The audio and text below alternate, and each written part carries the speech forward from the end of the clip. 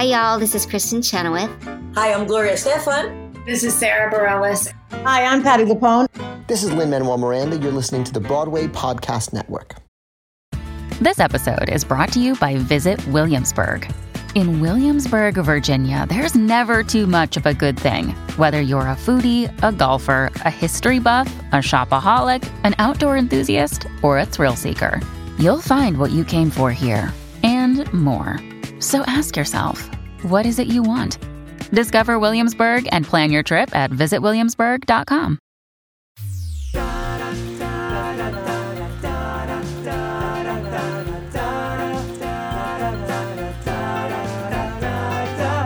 Hello, and welcome to Mapping the College Audition, a podcast where we explore the landscape of the college theater world and try to demystify this daunting audition process. I'm your host, Charlie Murphy, director of MTCA, Musical Theater College Auditions, and today we have a super spongy show lined up for you. Ethan Slater of SpongeBob Broadway fame is an actor that I don't know super well, though we overlapped this year for a little bit of time at the Performing Arts Project. He is a really smart and wise young man and artist, and I think you'll get a lot from listening to him talk. This is another one of our artist explorations where we kind of look at the college process and see what carried forward into the career of some successful artists today. Today with Ethan, we talked about his interests in many different things, whether it's wrestling and music and writing and theater. We talked about what it is to learn from actors who have more experience versus learning from your peers, and sort of how that works. Ethan reminds us all to do our reading so we can avoid some panic attacks and what it is to kind of learn for yourself.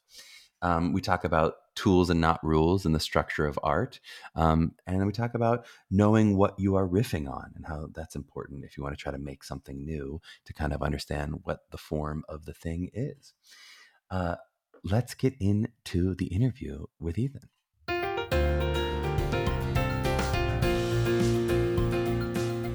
Well, it is such an honor to have Ethan Slater on the podcast.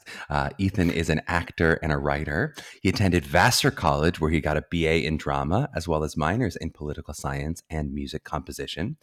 Ethan made his Broadway debut in SpongeBob SquarePants, playing the titular role, for which he was nominated for a Tony Award and won the Drama Desk, Outer Critics Circle, Theater World, and Broadway Beacon Awards.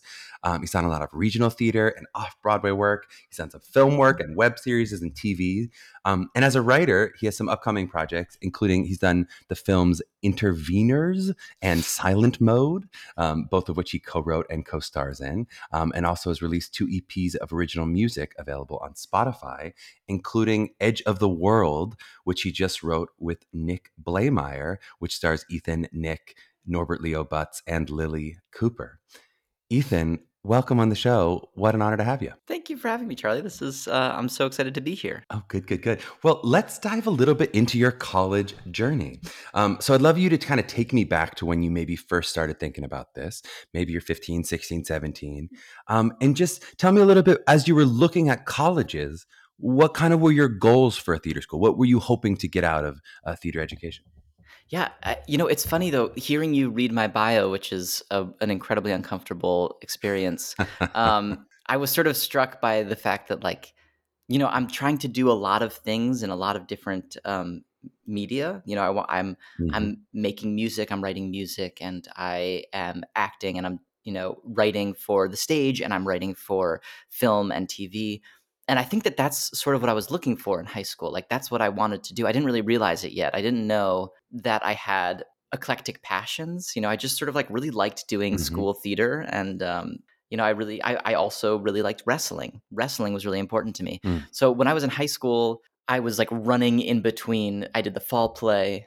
I did in the winter, I was on the wrestling team. I was captain of the wrestling team and very embarrassingly into it.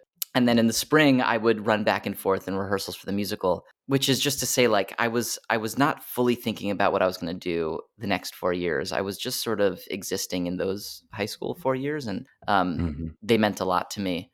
And full disclosure, I don't think I would have gotten into almost any of the programs that my friends went to. I really changed as a performer between the ages of 18 and 20. I think that auditioning would have been a really tough experience. And so another thing that I'm grateful for is that I gave myself the opportunity to go to a place where I could learn by doing and doing and doing and doing and doing. I ended up going to Vassar College. How many schools did you do? So I know you said, I don't think I would have gotten into. Did you apply to a lot of schools? Did you do any BFA programs? Was it all BAs as you were looking at your process? I applied to one conservatory program. It was a music program. Oh. I applied to Oberlin. Oberlin. I was going to guess Oberlin. I should have just guessed it. I was ready to guess. That was the one it's music. like very, very Vassar and yet Yes. music conservatory. I did not get in. And you applied as like a vocalist, or I applied as a vocalist. And, and what's a really like, in retrospect, is like sort of funny to me in this way, but I don't think it's, you know, it's nothing embarrassing or anything. But it's funny to me because I clearly wasn't going down that path. Like that actually was a weird choice when you look at the at the scope of my life before and after it. It was an interesting thing where I was like, okay, well, I like the idea of this school. I like the idea of doing this thing. Do I actually love classical vocal performance? No. Yeah. But maybe a little bit of testing. Am I good enough? Could I get in? Exactly. Right. And I also I applied. I also applied in the back of my head wanting to do some composition stuff because I was really into music theory at the time. So there was like a lot of like testing the waters for sure. And for what it's worth, at Vassar, I studied with a great voice teacher, and in my studio did classical voice. So I ended up getting that the right dose of that experience for me. And did you know back then, if I were to categorize you or use your own categorization as an actor, a writer, and a singer, maybe, did you know all three of those were hyphens that were going to be put onto your artist labels back then?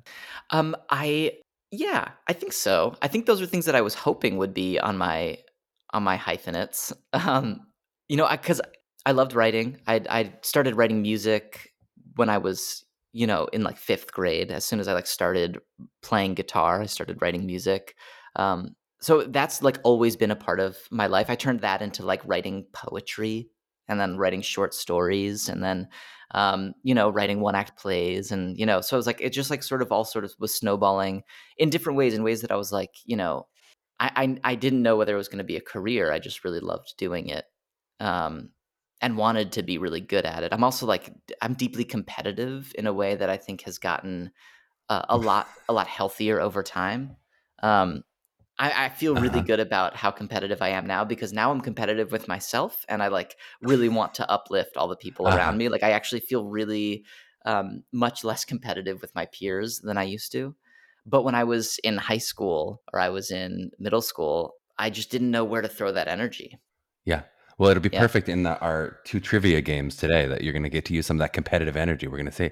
I got to ask you, what has wrestling on the side looked like? Because as someone I love sports myself, and I've gotten a chance to do intramural sports, but I'm is there such thing as intramural wrestling? That feels like it would be so intense. Well, so there's wrestling clubs. There's wrestling clubs. There's the Hudson Valley Wrestling Club, which I went to for a little bit. I unfortunately really hurt myself my sophomore year of high school.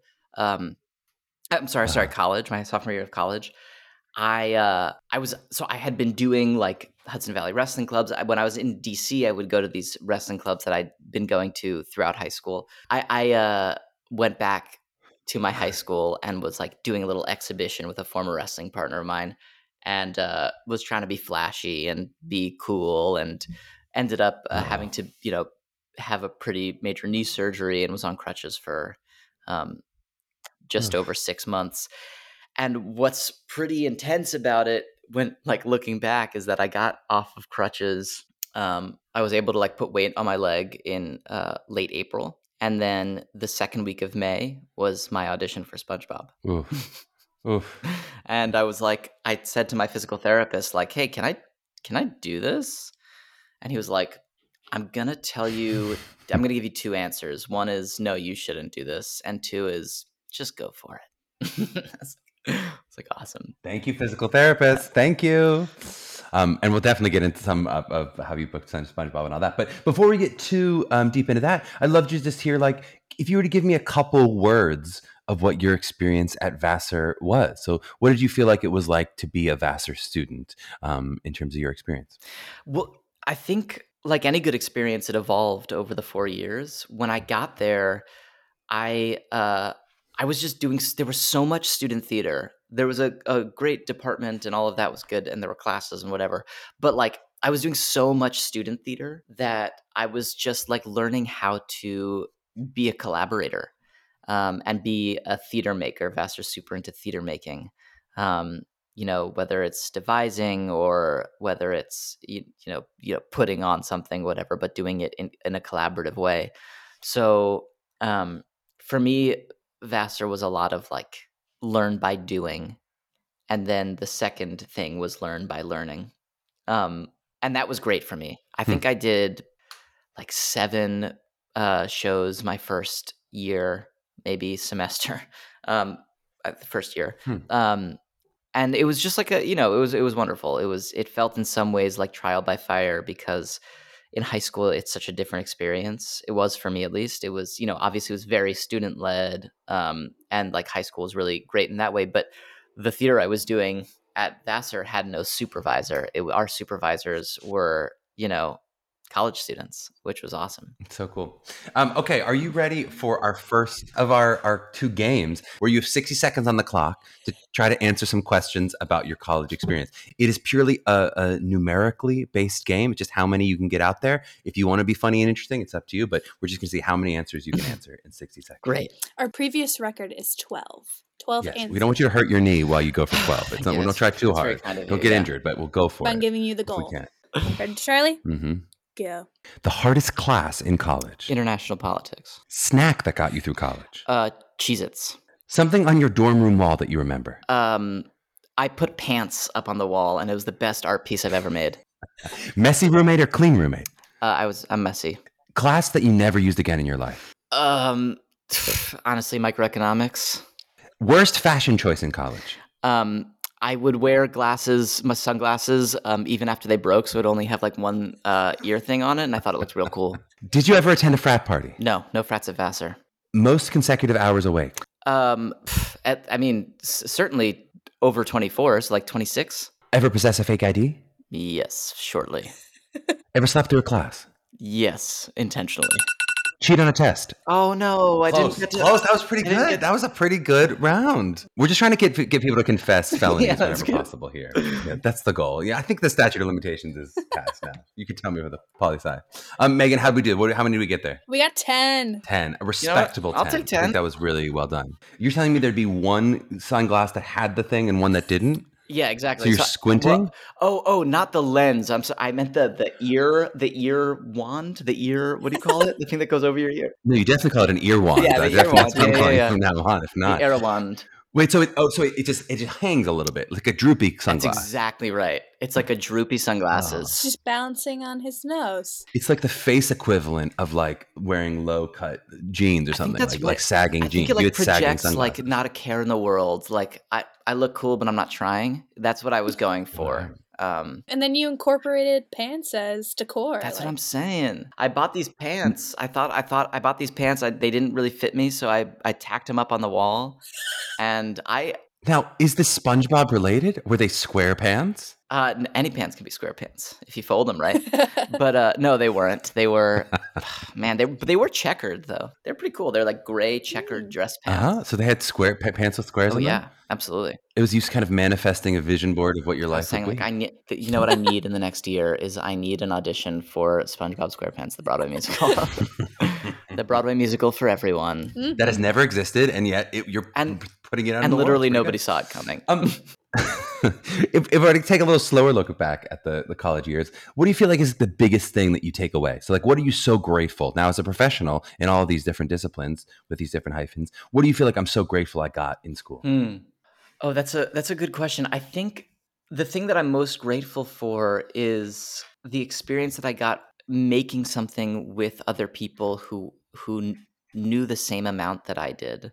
I think when you get into the professional world, one of the great things about it, at least for me, in my experience, getting into the professional world was amazing because everyone around me knew more than I did, had more experience than I did. And so I was learning from their experience. In college, what was an incredible thing for me was that we all had similar levels of experience, and yet I felt like everyone was better than me. Like I felt like everyone was better than me in different ways, in different kinds of things. But I was always learning from other people, but not just from their experience, but from the way that they think. And I think that there's something that feels different about that to me.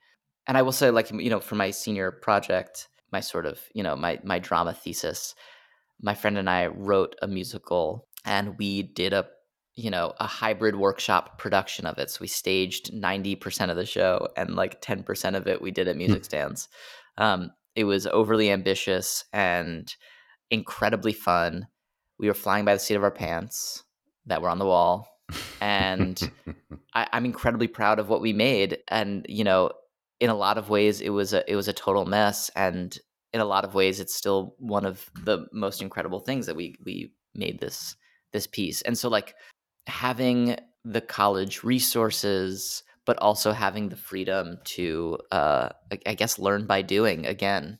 It's like it's a really beautiful thing. That's I think what I take away. That's so cool. Is there anything that you feel like you wish you'd done differently? If you could go back and do school all again, is there anything you kind of wish you'd done differently in school? 1,000,000%. There's so much I wish I'd done differently. I wish I'd taken more writing classes. I only took one. I wish I had done all of my reading. I did not do all my reading. I just didn't do it. There's the ever cheat on a test answer we never got in the game. And I refuse to answer it, but I will continue to say that there's just like there was a lot of times where I phoned it in, where I coasted. I got pretty good grades, and like I was able to read 50% of the material, 30% of the material, and act as though I'd read the whole thing. And that was a big mistake, because it turns out that you're only cheating yourself, because, like, especially in this career, in any career, no matter what you're doing next, grades don't matter as much as what you learn. You are going to be a good professional in whatever your career path is. You're going to be a better person, whatever, if you learn things, if you allow yourself to learn things, or if you work to do it. I mean, obviously people have, there's a lot of learning differences and different learning styles. And so, like, however you learn it, as long as you are like trying to do your best, that's going to make you better. The grade itself doesn't actually matter. So I did whatever I could to get a good grade, but not actually read the material. Anyway. No, our high school students need to hear that answer. That's a great answer. I do want to just little anecdote. Really soon after I graduated, I had a small actual panic attack because I hadn't read all of these books that I'd said I'd read. And I was like, I cannot believe that I wasted the opportunity to read Crime and Punishment with a professor telling me about it. Like, I listened to the professor talk about it, but I didn't understand anything because I wasn't doing my reading.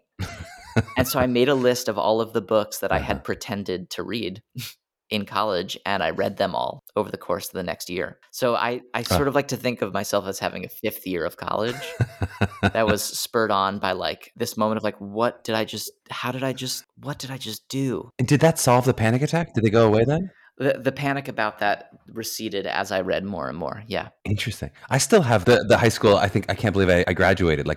Where I wake up and they tell me it's been 12 years later. Sorry, you actually missed a class. I still have that nightmare all the time. I'm like, oh my God, I'm back in high school finishing one credit or something. Yeah. I mean, I wonder what it is about that. What is the one credit that you didn't pay attention to that you cheated on? I did all my homework in homeroom. They know. Some part of me. They'll find Absolutely. out. What about if you could go back and look at the program? Maybe if there's a class that you feel like would be really helpful that is missing, maybe something that you feel like you could teach if you went back there and you're like, I kind of would add this into the program. I wish this had existed. What do you feel like that would be?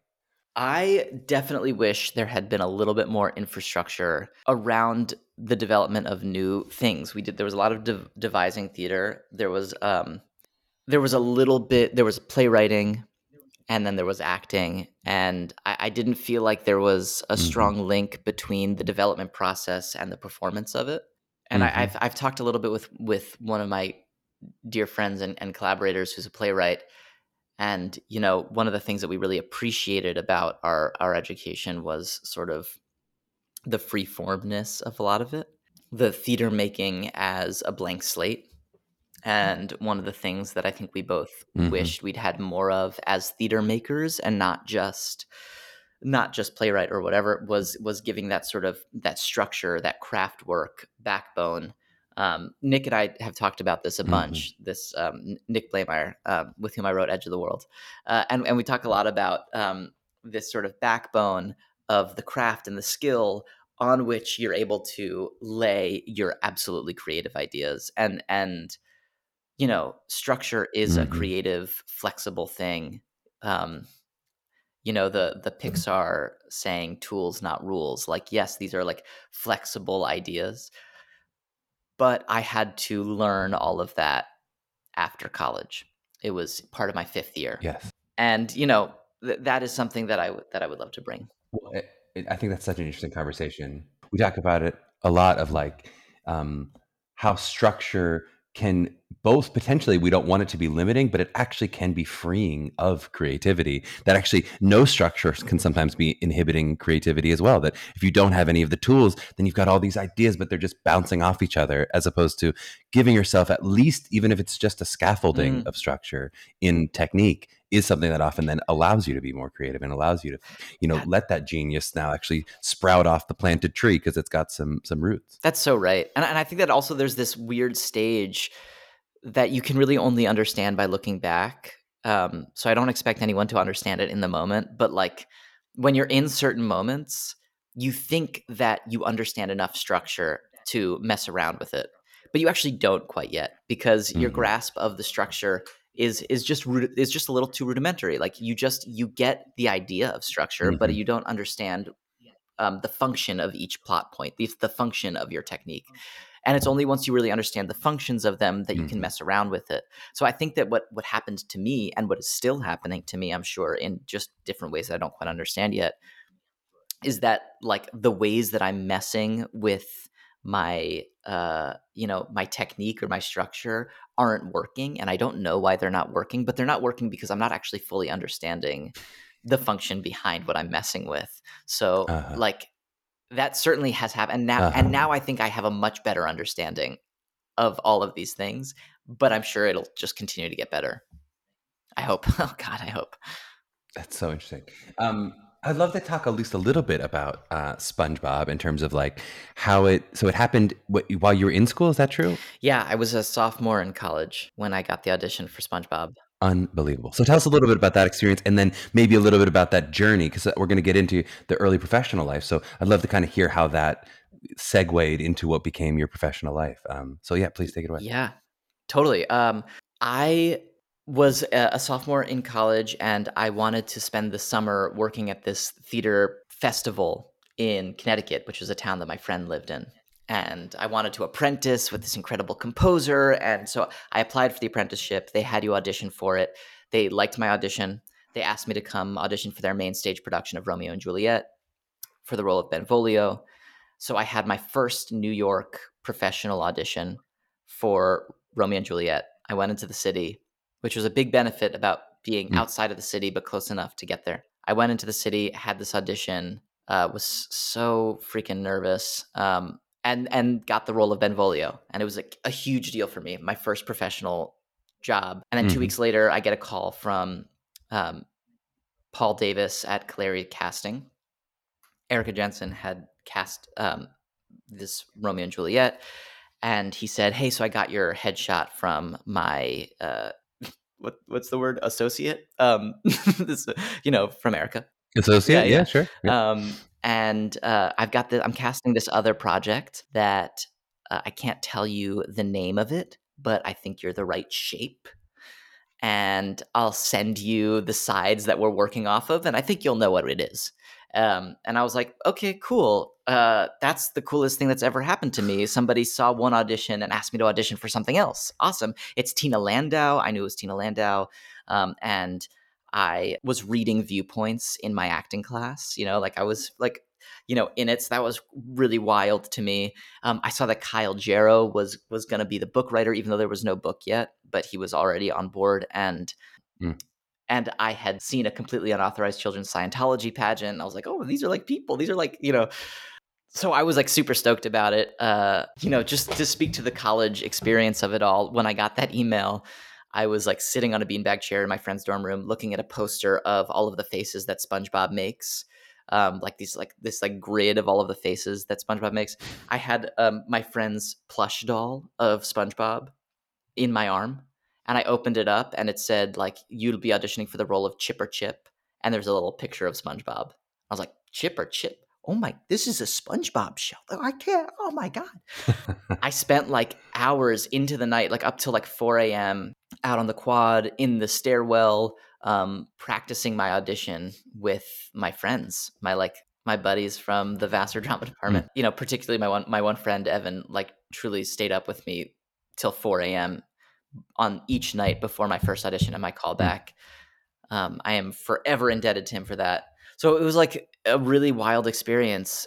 And I started working on it that summer, and us also like sort of weirdly that summer. Never doing Benvolio. Benvolio went by the wayside. So that was right. So that was actually a really scary moment for me because I couldn't do both. And I didn't realize that I had never really worked in this way before. I had only done school shows like at college where I did 7 productions in a year and they overlapped and I would just run from one rehearsal to the next.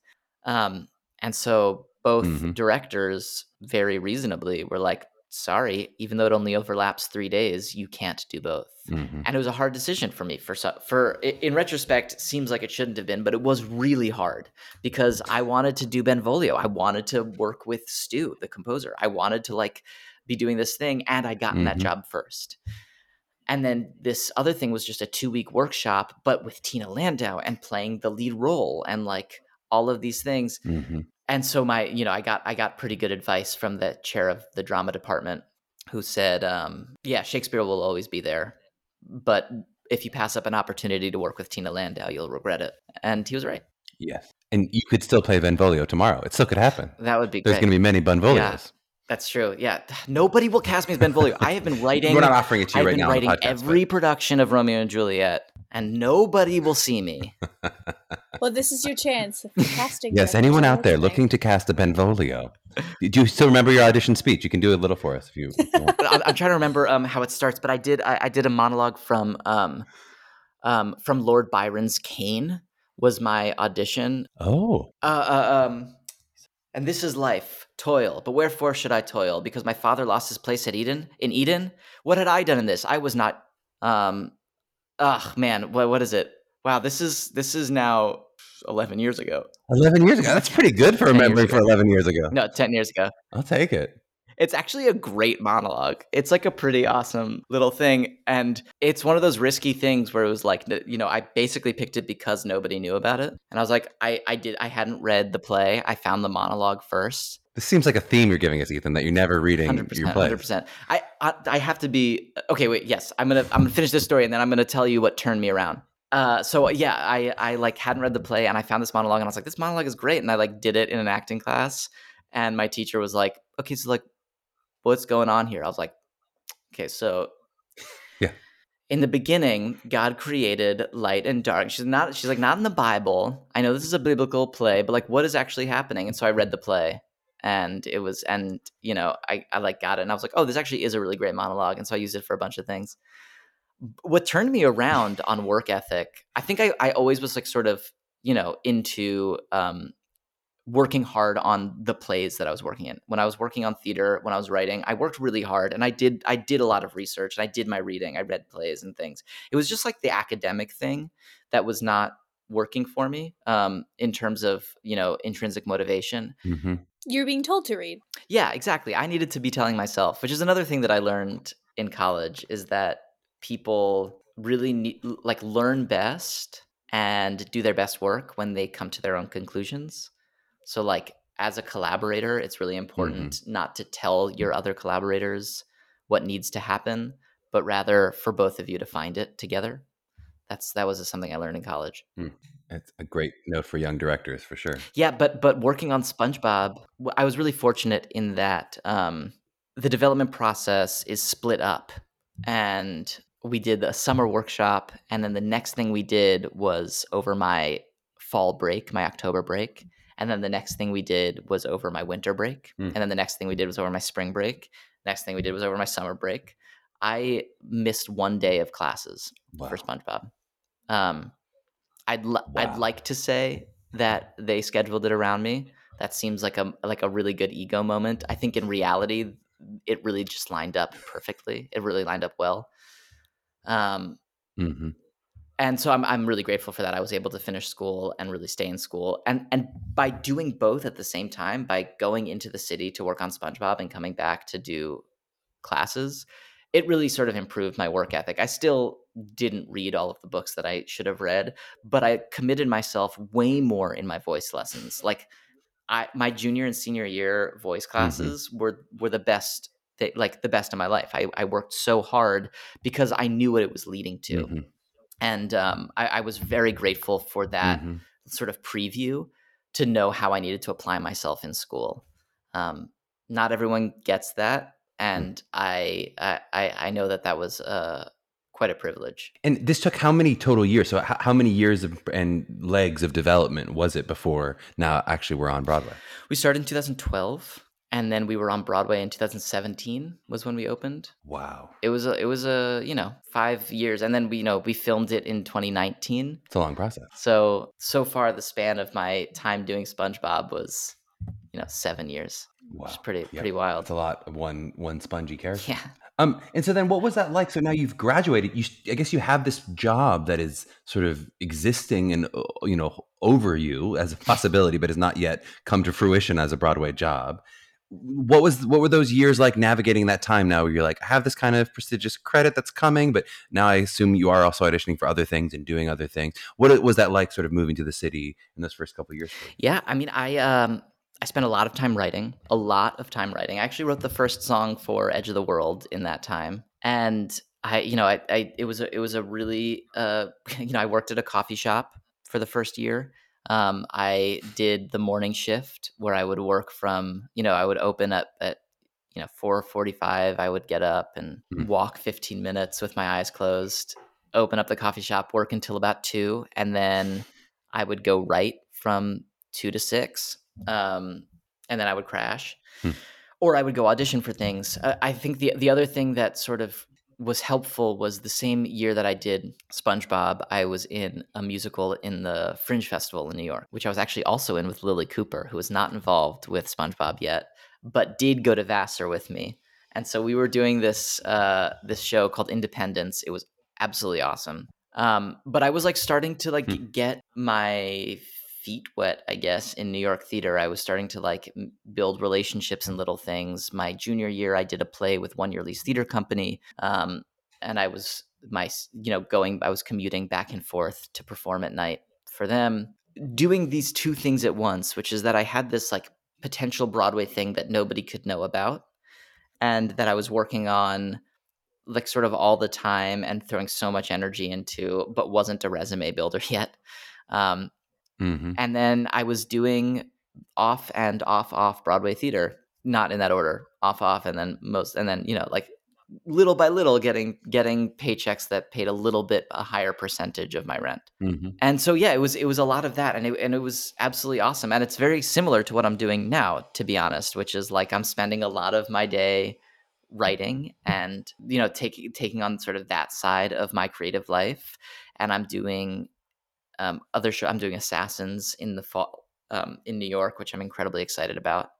So it's just it was another version, a slightly different version of tackling a bunch of different angles of my creative life at once. And how did you feel as a young writer, actor, singer, multi-hyphenate, how did you feel, especially in those early years? Were there ever times when you felt like one of those labels was making the other harder? Were are you going to see me as an actor if you know that I'm a writer? And or were you this is always fueling me and sort of adding to my overall artistry?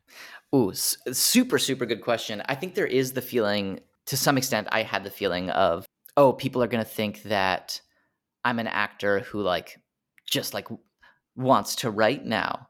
And I'm saying it with that voice because that's a ridiculous thing. Like, if you're an actor who wants to write now, that is freaking awesome. Like, do it. If you're an actor who wants to direct now, that's awesome. Do it. Like, there's like doing other things and like changing your path or like growing your sphere is great, is awesome.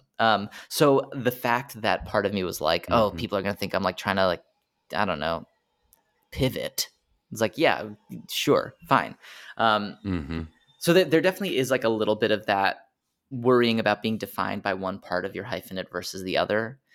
But I will say that I think the best part about doing multiple things, whether that's being a dancer, choreographer, actor, being, like having other things that you can tap into, is that when I have an acting job, I'm an actor writer.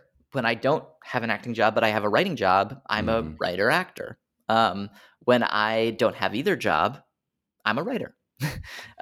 And that way, like when I'm relatively unemployed, or let's say a global pandemic hits and the show that you've been working on has to pause, and the movie that you were going to do falls through, and you had this year that you were expecting something. Well, all of a sudden I was still working every day from 8:30 a.m. until 7 p.m. I was a writer. I am a writer. And so that was actually a really liberating thing, as opposed to any sort of holdback. It allows for different mindsets. I love it. I think those hours are too difficult, though. 8:30 to 7, you need to be a little gentler on yourself, is what I would say. Here's the other thing that I will say is I like it. Right? It doesn't feel like a grind, which is good. Okay, we're gonna take a super quick break. And then on the back end of the break, we're going to do a little SpongeBob trivia, which I suspect Ethan is going to do very well at, given the poster you have had on your wall. We'll see. It actually wasn't my wall, but let's see what happens. Well, then maybe we'll get that person on the show, whoever's wall it was, and we'll see how they do Steven? on SpongeBob trivia. We'll find out. Okay, quick break. We'll be back in a sec. Awesome. This episode is brought to you by Shopify. Whether you're selling a little or a lot, Shopify helps you do your thing, however you cha-ching. From the launch your online shop stage, all the way to the we just hit 1 million orders stage. No matter what stage you're in, Shopify's there to help you grow. Sign up for a $1 per month trial period at shopify.com/special offer, all lowercase. That's shopify.com/special offer. Families have a lot going on. Let Ollie help manage the mental load with new cognitive help supplements for everyone 4 and up, like delicious Lolly Focus Pops or Lolly Mellow Pops for kids. And for parents, try 3 new Brainy Chews to help you focus, chill out, or get energized. Find these cognitive health buddies for the whole fam at ollie.com. That's OLLY.com. These statements have not been evaluated by the Food and Drug Administration. This product is not intended to diagnose, treat, cure, or prevent any disease. All right, we're back with some intense trivia time action. These are all questions pulled from the SpongeBob TV series. Some of them may be accurate, some of them may be inaccurate. We have absolutely no idea. We take no credit for something being wrong.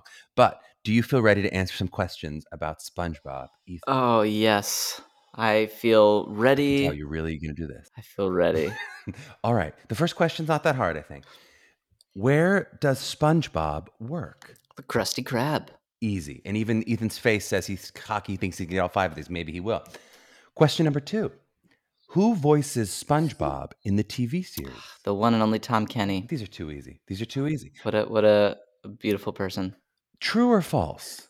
There really are sponges that live in the sea. True. For bonus points, what would we call a sponge that lives in the sea? Sea sponges.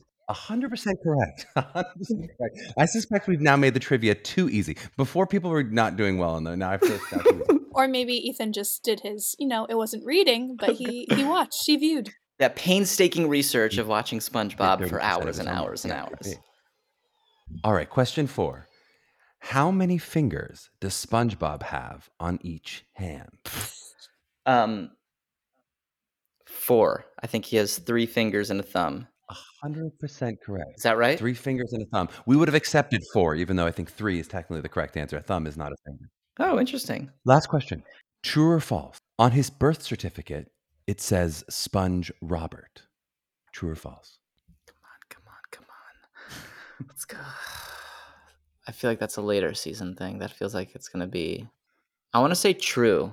I want to say that I made up that question, so I have absolutely no idea if that's true, Did false. you? I just made it Okay, up. 'cause So that we'll say true. Why not? That It does feel probably like a does. really funny gag. One of my favorite SpongeBob gags is that they're sitting around a campfire and someone goes, "How is there a fire underwater?" And it goes out. Pretty good. Pretty good. Okay. I want to talk a little bit about, I know you've now worked with some young students. We overlapped at the Performing Arts Project a little bit ourselves, especially with your work with, this younger generation. What has been your experience in terms of like, what do you feel like they know really well, maybe more than our generation does? Where do you feel like they're farther along than we are? Something that I've really noticed is some like creative problem solving. One of my favorite adages is that necessity is the mother of invention. That when you're given constraints, you come up with something really beautiful. And I've been doing a lot of teaching over the past year on Zoom, and that's been really hard. And I think that a lot of our peers struggled to make it work and make it art. And I didn't find young people struggling to make it art. I found that there was this amazing sort of intuitive problem solving. Intuitive is the wrong word because that doesn't give enough credit, I think. But like a willingness to problem solve and be creative and turn necessity into invention. I mean, you like even see that on social media and stuff. Like, it's a really amazing thing.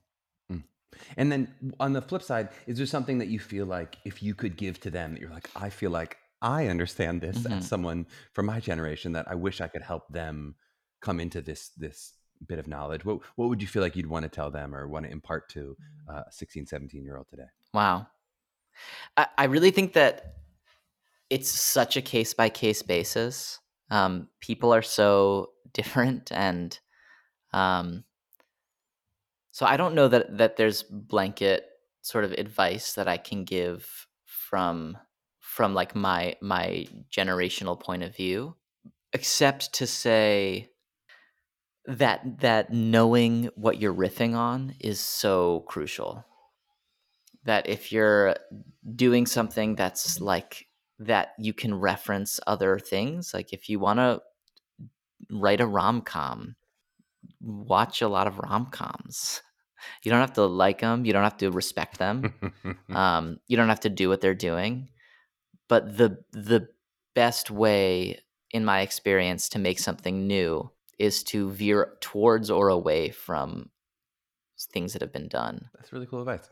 A last question, just as we look at this crazy year where you've been writing all day for 12 hours a day and teaching on Zoom and all that, how do you feel like the industry is changing in 2021? And kind of where do you see ourselves going as we look at maybe 5-10 years from now? How do you feel like the industry is going to have evolved, has kept some of these changes, or the places where you feel like it's snapping back to what it used to be, et cetera? I think that our industry has a lot of changes that need to be made, changes that people are really have been very aware of and working on for a long time. But this year has forced a couple of things into sharp relief and has been sort of an incubator for change, I hope. So mostly I hope that we come back better and different, as opposed to snapping back to what things were. And one example that I'll take out of tons that have, all of which are very important, but one example is just this idea of accessibility and theater being accessible, let alone what's happening in the creation of the industry. I'm just talking about like the accessibility of theater. And I think that we've seen with sort of pro shot Broadway shows that allows millions of people to see them, to see something that they just couldn't possibly afford whether it's a plane ride plus hotel plus dinner in an expensive city plus an expensive theater ticket, that's prohibitive, and that's that makes theater like inaccessible and elitist.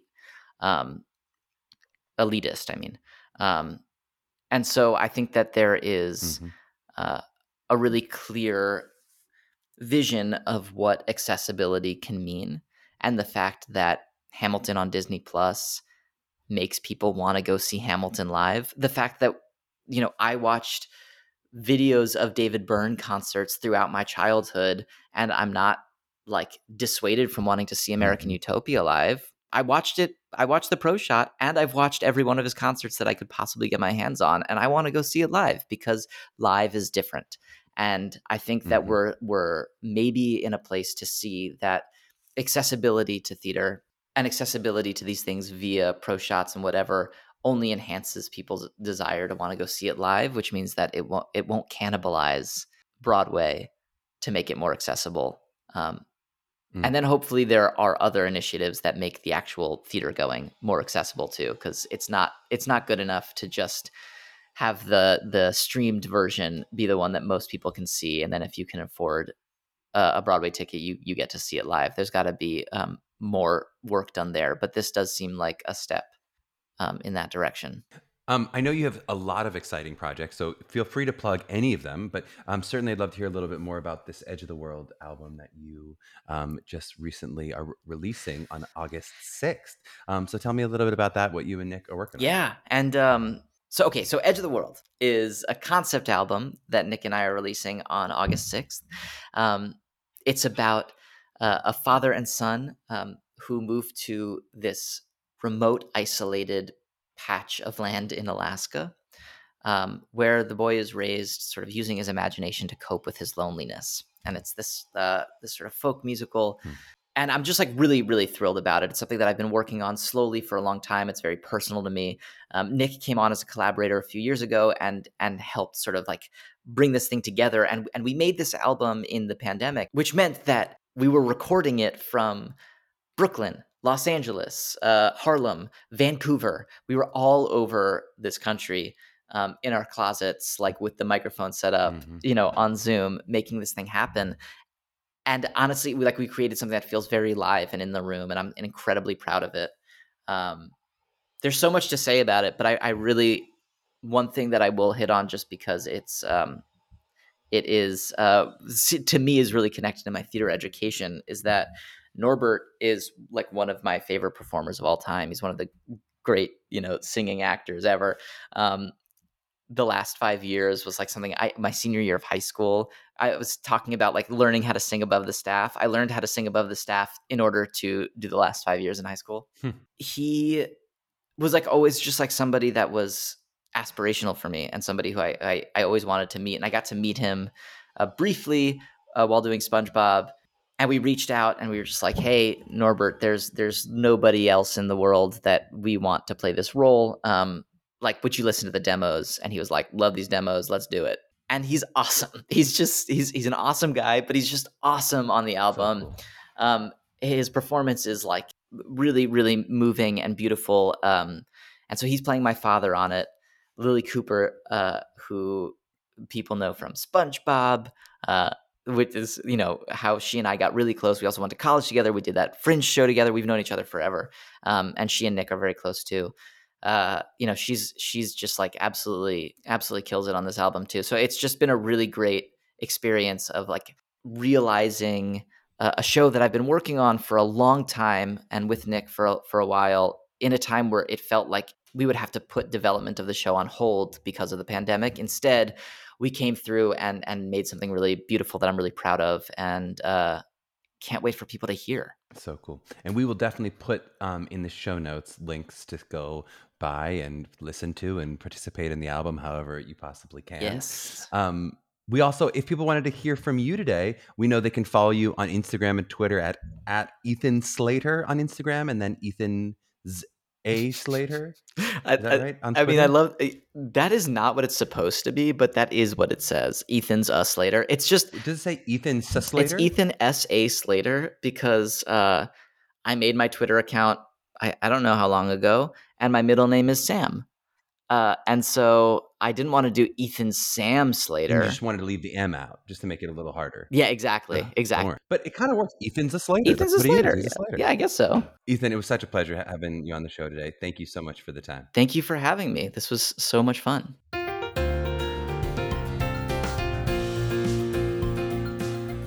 Well, I hope you enjoyed listening to Ethan as much as I enjoyed chatting with him. What a smart and wise young man, and really fun too. So it was really fun for me, and I hope you enjoyed it. So I just want to do a little deeper dive on this idea of like doing your homework for yourself as opposed to somebody else. I think it's something that Ethan learned really beautifully in his college years. And that I think a lot of people learn in their college years, as you sort of notice the professors are doing less like checking up on you the way that high school teachers might do. And, did you actually read this? Here's a pop quiz, right? It tends to be less about that than it tends to be the larger, what did you actually learn and how are we growing with this material? I'd love to encourage, for those of you still in high school or early in your theater journeys, to kind of learn that lesson as soon as possible, especially as it relates to what is artistic. I'm not saying now this is true for those of you who are still in high school. So if you're still in high school, in terms of the actual scholastic work, of course, your grades still matter. Your grades could help you get into college, all that kind of stuff. But for your artistic work, if you can make that flip where it's less about like how good my homework is and or am I getting the right answers, and it's more about how is this work that I'm doing actually activating myself? So, that example might be like maybe in your text work for your pieces, if you're picking an objective for your song, or you're breaking your monologue down into beats, or you're picking tactics, right? Can you do that in a way that actually explores what is interesting to you and actually activates you, even if that language is less intelligent sounding or less right sounding, right? Especially for my students who are like good students in high school, a lot of them might be the 4.0 students. I'll see a lot of like beautifully articulated essay answers of like who my character is and what my objectives are, right? But it's not actually being used in the scene. It doesn't actually mean anything to you. You're kind of doing it to impress your teacher, to impress your coach, right? In the college process, nobody's going to be double checking your artistic homework, right? Nobody's sitting there going, okay, but how did she articulate her objective? We're going, let's see the work, right? What matters in the work. So if you can start working for yourself now, at least in this area, and as Ethan said, maybe in a larger area, that'll come in college a little bit more. But if a coach tells you something that doesn't make sense, maybe ask them to clarify rather than sort of, sometimes I'll have students who kind of nod because they're trying to impress us with how much they know. That doesn't matter so much, right? If a teacher asks you a question you haven't considered, rather than maybe giving them that like BS answer that kind of makes it sound like you know what you're talking about, maybe really ask yourself the question and explore it for yourself. It can be a more vulnerable way of working. And I will say this as somebody who kind of BS'd himself all the way through high school, where I would be like, I can find a way to answer that question, even though I didn't do all the reading or do all the things. A lot of us have that skill set pretty well honed. It is actually, you have to kind of slow that down and almost pull that easy trick away from yourself to go, can I really explore this thing and actually dive a little deeper? It is going to be a very helpful way for you to work and build your artistic foundation, as opposed to feeling like you need to reach for the answers, to kind of live in those questions and see how they're actually activating you a little bit more. In the real artistic world, you are the only one accountable to your work. No director is going to go, let me see your homework, right? Whether you're the actor who's got binders full of text work or the actor who comes in with no text work done, what matters is the work that's actually happening. So what matters is the work that's going on inside of you and however you do that. But nobody else is going to be from the outside going A+ for all your homework. That said, all of you have to read the damn plays. Please read your plays that your monologues are from and know the musicals that your monologues are from, your songs are from, etc. Well, if you enjoyed this episode and you want to hear more, please hit that follow button. I suggest 5 stars if you're a fan of SquarePants, and an ironic 5 stars if you're more a fan of square butts. However you want to phrase it is totally fine. You can also reach out to us with questions for the pod at mailbag@mappingthecollegeaudition.com. If you're interested in working with MTCA for help with your individual prep for your college audition journey, please check us out at mtcollegeauditions.com. To my young artists out there mapping their journey, maybe put a piece of clothing on your wall to represent your big break and let us know if it works for you. We'll see you next week.